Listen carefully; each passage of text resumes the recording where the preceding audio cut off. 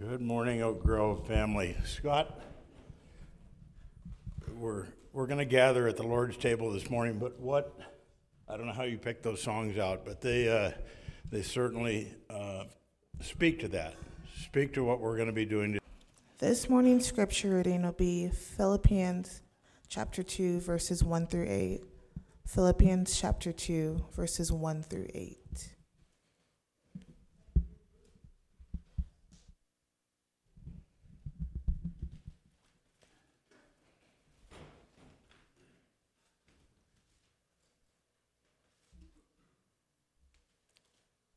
Okay. If you have any encouragement from being united with Christ, if any comfort from his love, if any fellowship with the Spirit, if any tenderness and compassion, then make my joy complete by being like-minded, having the same love, being one in spirit and purpose.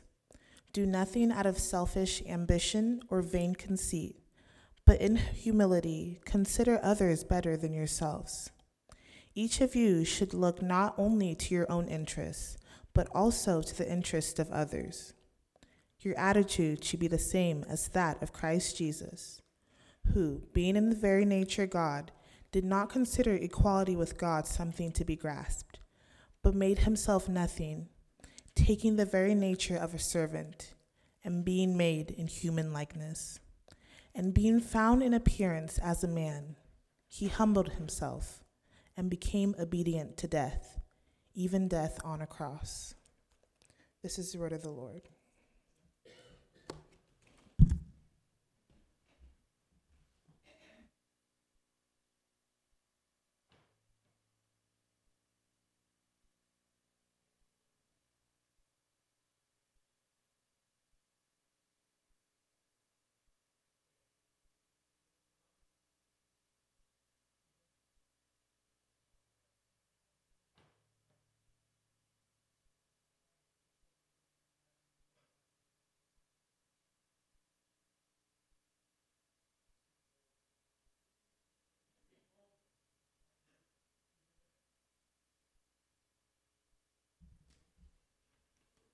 Okay, there we go. Now we got an echo. Anyway, thank you, Millie, for reading in Philippians for us. We're going to start a series this month of February in Philippians. And so obviously this is the first Sunday in Philippians.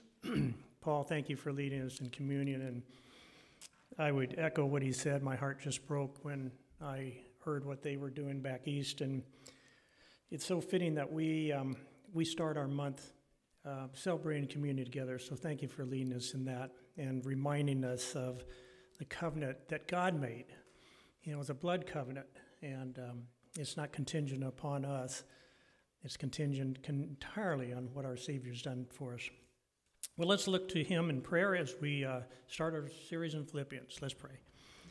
Father, thank you for this opportunity to gather together on this Super Bowl Sunday, this rainy day, this beautiful weather you've given to us. Thank you so much for the moisture and the snow that's coming in the high country, which we need so badly. Recognize that is a blessing from you, and we just thank you for it.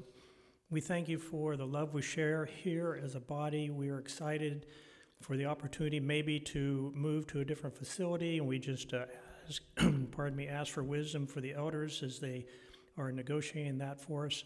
And we just trust you in all these things. We are yours to serve you, and we are willing to do that whenever and wherever you desire to do. Father, just open our hearts that we might receive what you have for us this morning as we look to this letter that Paul wrote to the Philippians. And we just look to you now and thank you in our Savior's name. Amen. Well, let me get this thing on. We're going to need it. There we go.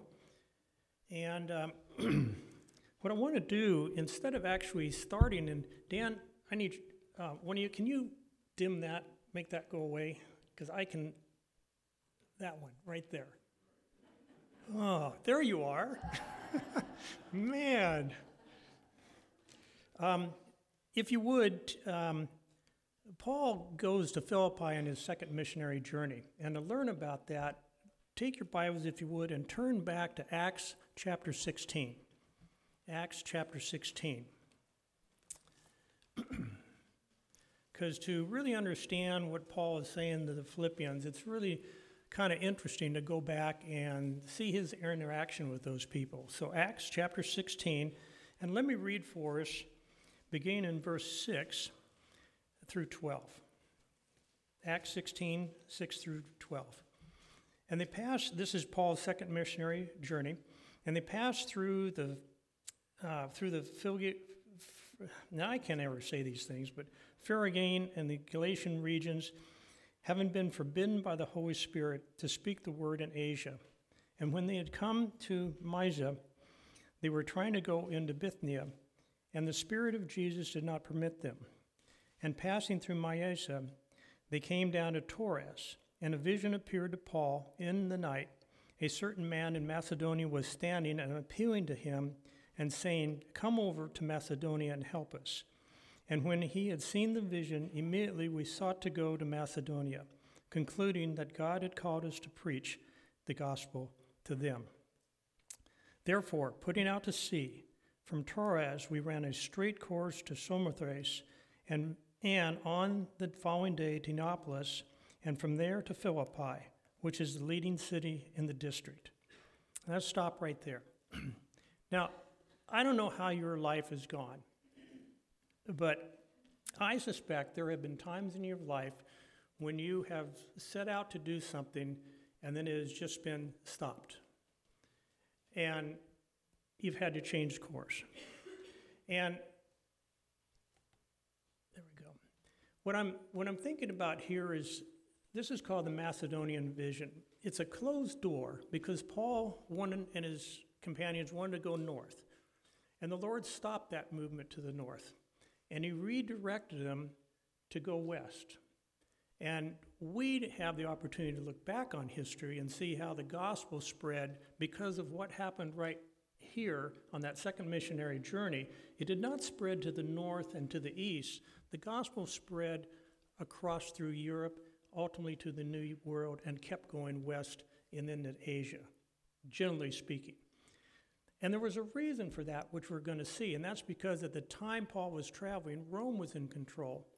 And they built some amazing transportation systems in terms of their roads and their freighting systems and their ships and all this.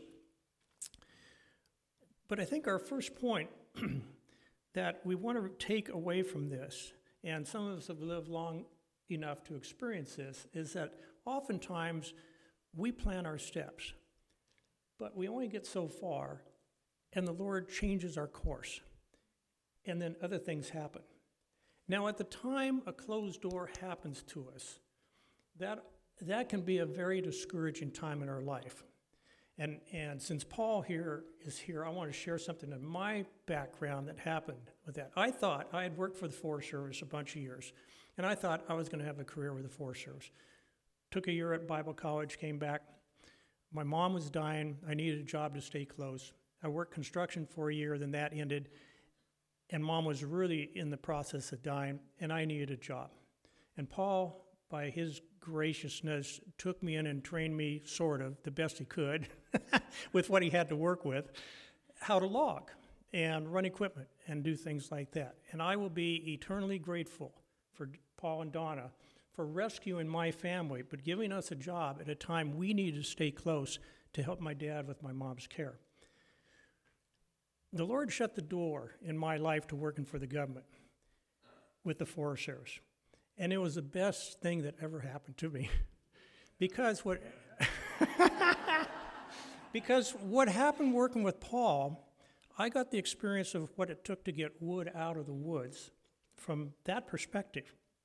That led me on with my biology to be able to work for the timber industry off and on as a consultant for the last 35 years. Had I not had that experience, had I not had that shut door, that never would have happened. My point is this, is that God knows and loves us enough to know the very best for us. He knew that my personality would not work working for the government, okay? For other people it does, and that's fine. But if you're at a point in your life where God is shutting a door, my encouragement is to you this day, or that you can encourage others. And Paul is our example here, that he loves us enough to turn us and direct us in a course that's not only good for us, but is good for the building of the kingdom. Okay? And we're his servants, and we can trust him in that. Okay, so do not be discouraged even when there doesn't look like anything's going to open up. Something's going to open up, and God's going to move you forward. It reminds me of the verse there in Proverbs 19:9. A man's heart plans his way, but the Lord directs his steps. The Lord loves us enough to direct our steps. Trust him in that. So that's the first thing we want to take away, I think, this morning. I went the wrong way. Okay, this is Paul's second missionary trip. And it's really important to get the setting of what's going to happen here at Philippi to understand where Paul went and what's going on here. So I have a pointer, and okay, you see it right there.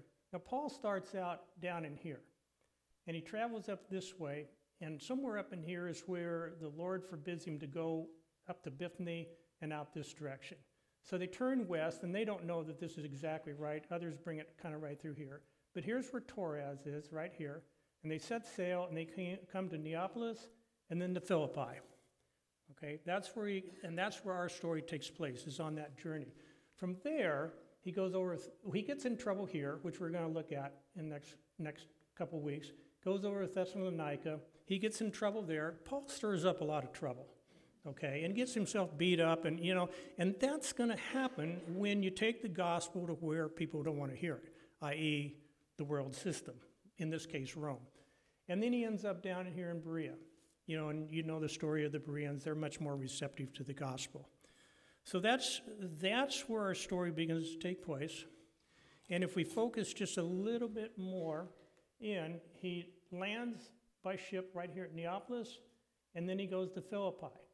Now, I want you to notice, because he travels on a road right here. This is a Roman road, which I'll show you in just a moment, all the way through that the Romans built from way over in Europe. It went all the way across and all the way this way. And that was a major trading route, cross-country trading route. And it's one of the things the Romans did that helped spread the gospel, because it allowed for rapid movement of trade and ideas and all kinds of things. And obviously the Romans did something, and the Lord used it. Okay, this is Neapolis. Now, Paul would have sailed, obviously, in from the right, and this is the modern city of Neapolis. Couldn't find anything, but that's the setting, hill country and everything. 20 miles in, up this road, the Via Egnatia, some of you Greek speakers can pronounce that correctly.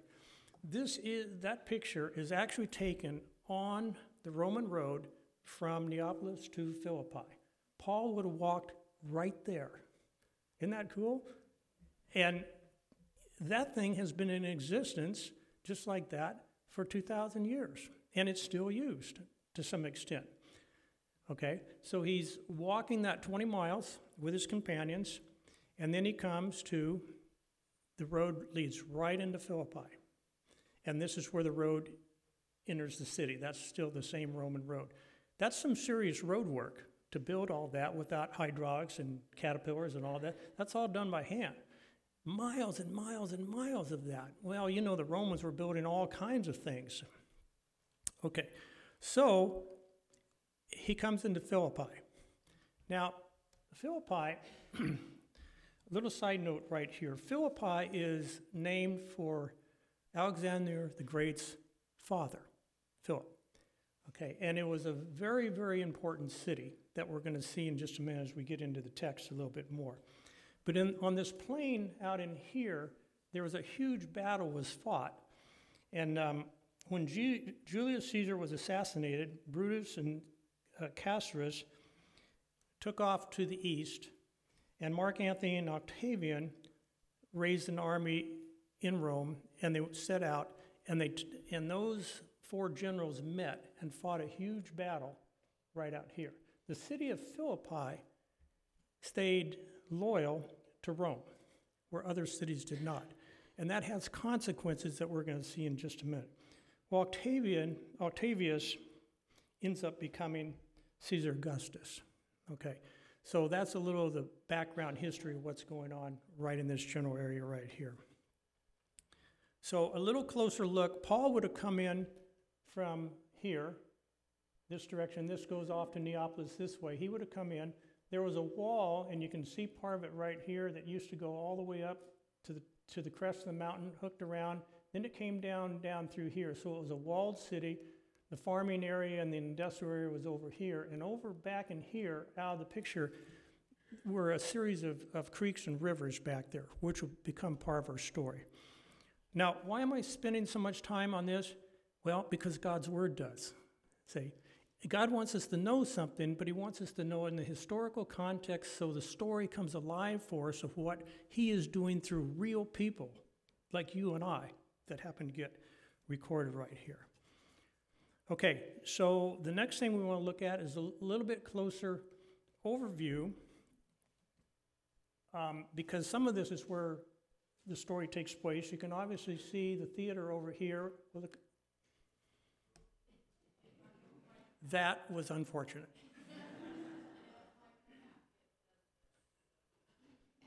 Did I?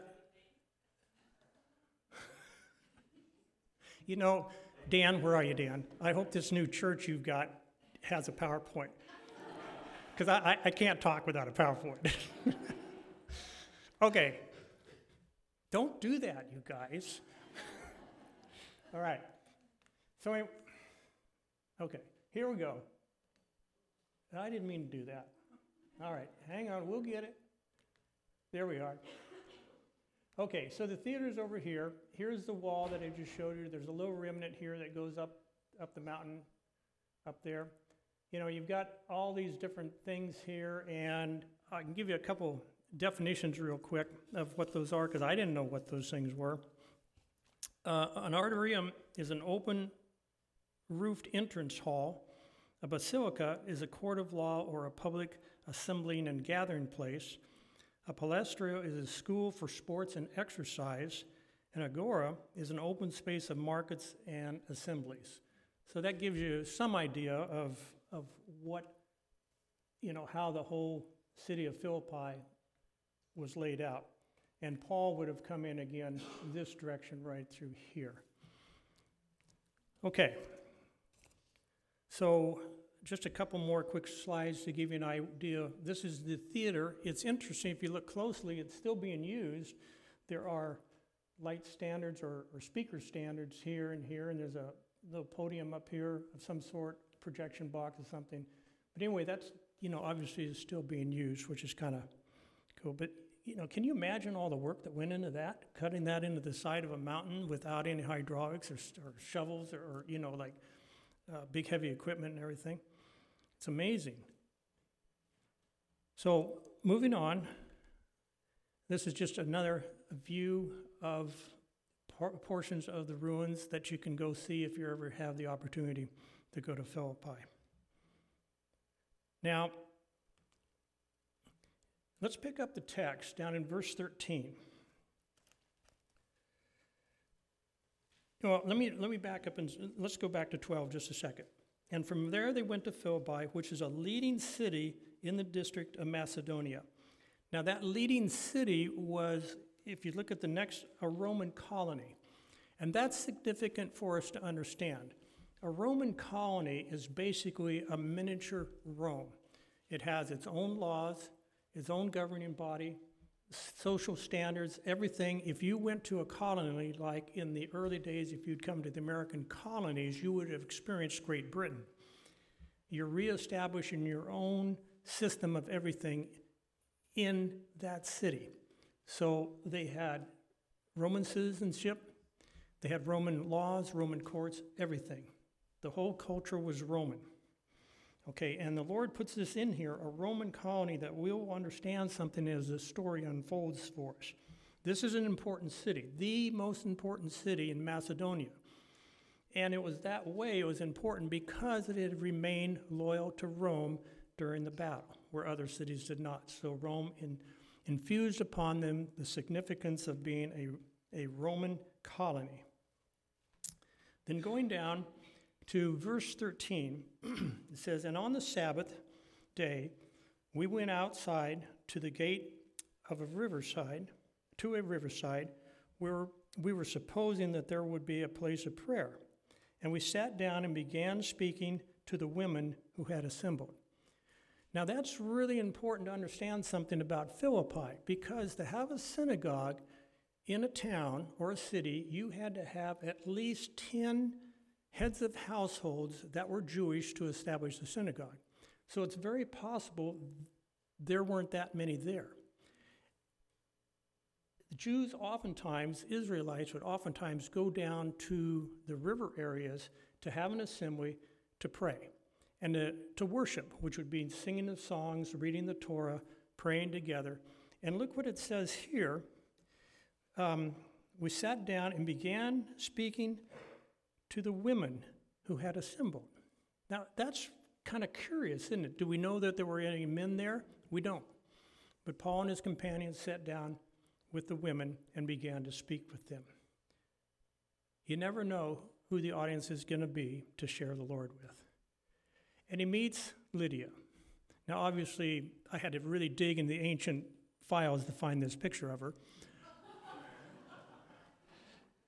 But actually, as I was studying for this message, that woman there that we have a picture of portrayed Lydia.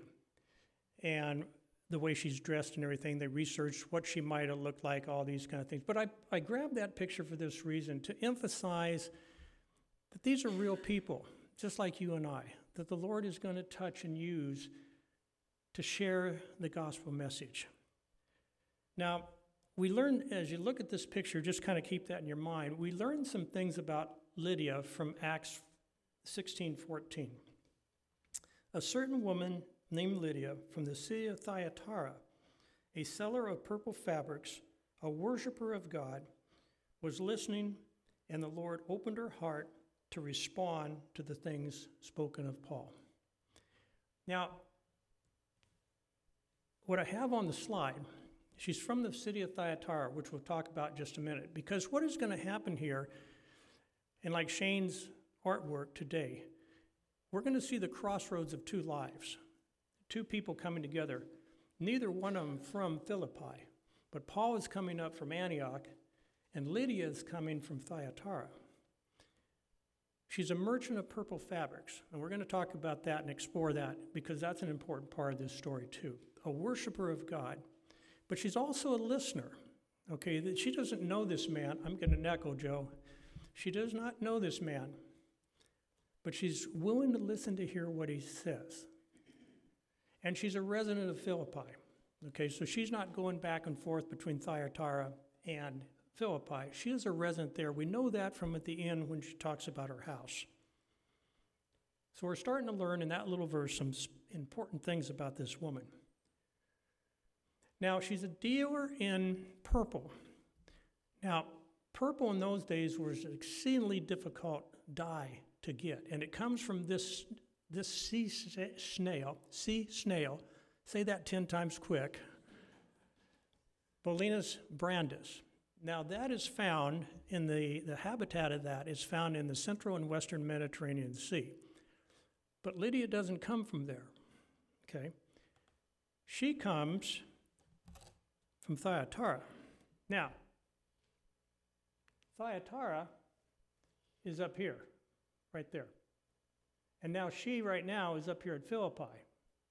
Now Paul starts down here, Antioch, and goes all the way up through here, and now he's at Philippi. So circumstances in life have brought these two people together that aren't even from this area.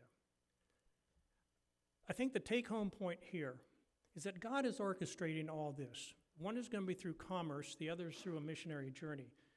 But he's bringing the messenger and the recipient of the message together, sovereignly ordained. And you know, every contact we have with people is sovereignly ordained. And one of the things I want to emphasize with is, are we going to be the message to them, or are we just going to proclaim the message to them? And in a little bit, I'll explore that a little bit more. So they're in Philippi, and she came all the way from Thyatira. Now, here's the key. Remember the sea snail?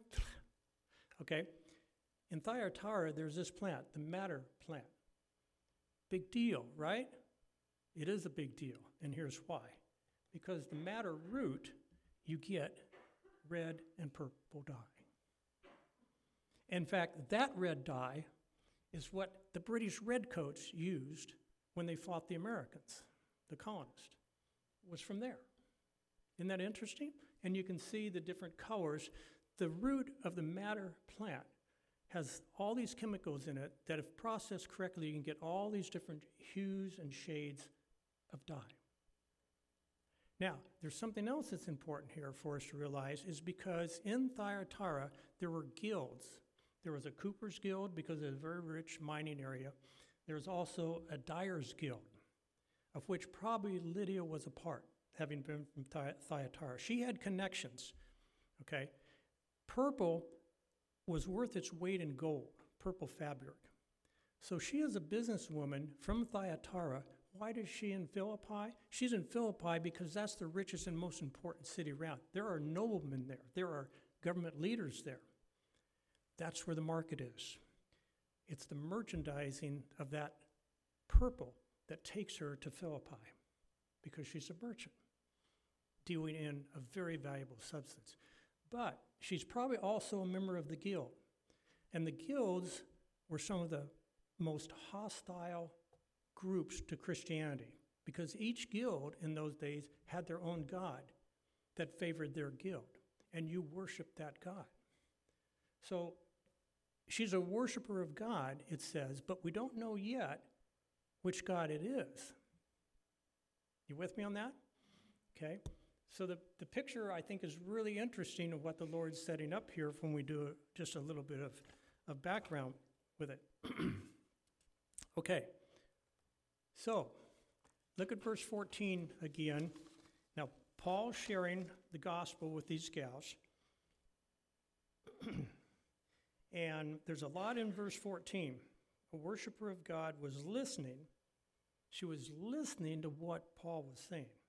And the Lord opened her heart. Now, I suspect almost all of us have attempted to share the gospel with people. And many times we have seen it just like, it's just blank. You know, there's nothing there. They're not interested. And then other times, something clicks.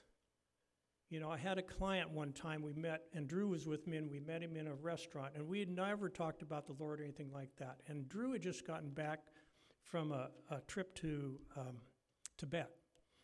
And so this man was just asking Drew, and Drew was sharing about that, and he just clicked. He says, "Tell me more. What were you doing there? Why did you go there?"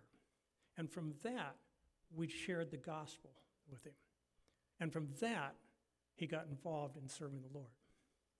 See, Drew goes all the way to Tibet, comes back, meets in a restaurant with a guy, shares the experience, and the light goes on. The Lord opens his heart.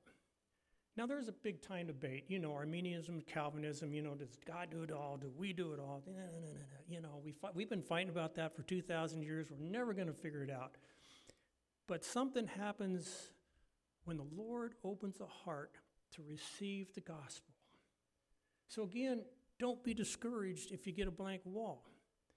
You know, pray that they'll have the faith to believe. That's what the Ephesians passage talks about. You know, it takes faith to believe that somebody went to a cross 2,000 years ago and shed his blood for us. It takes faith to believe that. And Paul writes that to us in Philippians. But she responded to the word. And then it goes on to say that she and her household were baptized. Let's read it from the text, verse 14 and 15. A worshiper of God was listening. The Lord opened her heart to respond to the things spoken by Paul. You know what Paul was saying. He was talking all about Jesus and what Jesus had done. And when she and her household had been baptized, she urged us, saying, "If you have judged me to be faithful to the Lord, come into my house and stay." and she prevailed upon us to do that. So, here's what we want to look at this, what happened. She was a worshiper of God, but we don't know the context exactly. It could have been the god of the purple dyeing guild. It could have been the Hebrew concept of God, the Jewish concept of God. But she was a worshiper of God. But in verse 15, she becomes faithful to God. There's a transformation of heart. Something happened. And it's a transition of relationship from knowledge of God to a relationship with the Lord. And I say Lord because it's master. We're willing to submit our lives to Jesus Christ, to be a follower of Christ. It's not that we're going to accept that gift of salvation that Paul was sharing with us this morning and just go our merry way. If you're a true believer, it changes your lifestyle. It causes other priorities to bubble to the top. Lydia becomes the message of the gospel. Because see, here's what she does. She opens her home to minister to them. Now that doesn't sound like much, but that is huge because she just denied the God of the guild. She accepts Jesus Christ, and what does she do? All of a sudden, she's not thinking about herself. She becomes a servant to others. When you come to know Jesus Christ, truly come to know him and not just know of him, but have a relationship with him, priorities change. And it becomes more important to serve than to be served. Walking the way rather than just wondering is believing the message, becoming the message, and it transforms our value system from being a servant is of a higher calling than being served. And that takes us back to the scripture that Millie read for us. So jump back with me to Philippians a minute.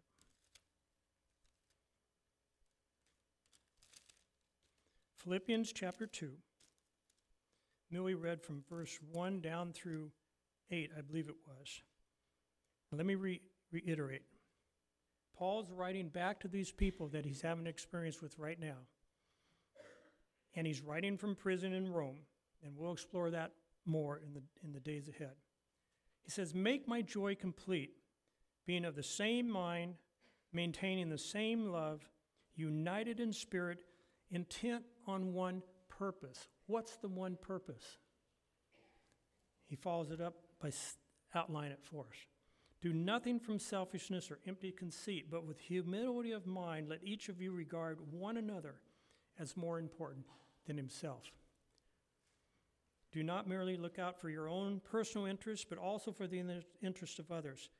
And then he says why that's going to happen. "Have this attitude in yourselves, which was also in Christ Jesus, who, although he existed in the form of God, did not regard equality with God a thing to be grasped, but he emptied himself, taking the form of a bondservant. And he went to the cross to die for us." And that's what we remember as we celebrate communion. When God implants the Holy Spirit into our hearts, when he draws us to himself, we become children and sons of God, like the firstborn son.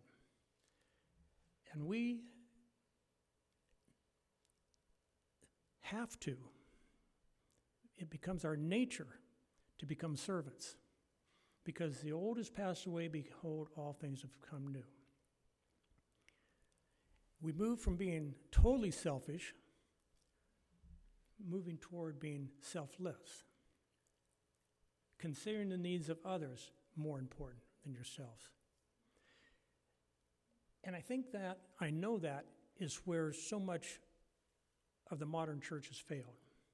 We can stand here and we can preach the gospel, and then we can go out there and we're still wrapped up in self. We haven't become the gospel.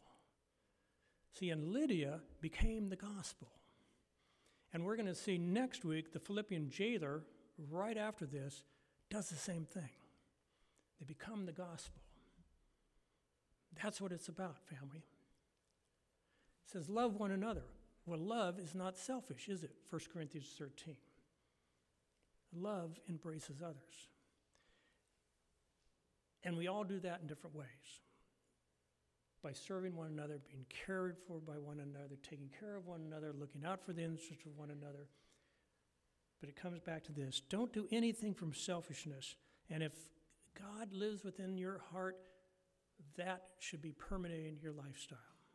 And it should be permeating in mine.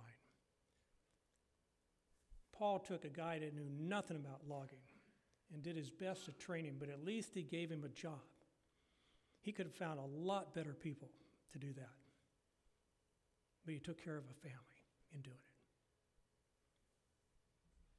That's looking out for the needs of others. Okay? Let's pray. Father, thank you for Lydia's example. Thank you for this rich story of how you intersected two lives at a crossroad. Thank you that we that love you have intersected your life at a crossroad and made a decision to be Christ followers. And as we've done that, Father, we just pray you'd use us, whether it's in this building or another building or in a tent or out in a field. We don't care. We're here to proclaim Christ, Jesus, as our Lord and Savior, and not only by word, but by loving others in the process. Strengthen us to do that during the difficult times. Strengthen us to trust you when the doors are shut, knowing that you know the very best for us, and you have a divine appointment for us someplace and sometime.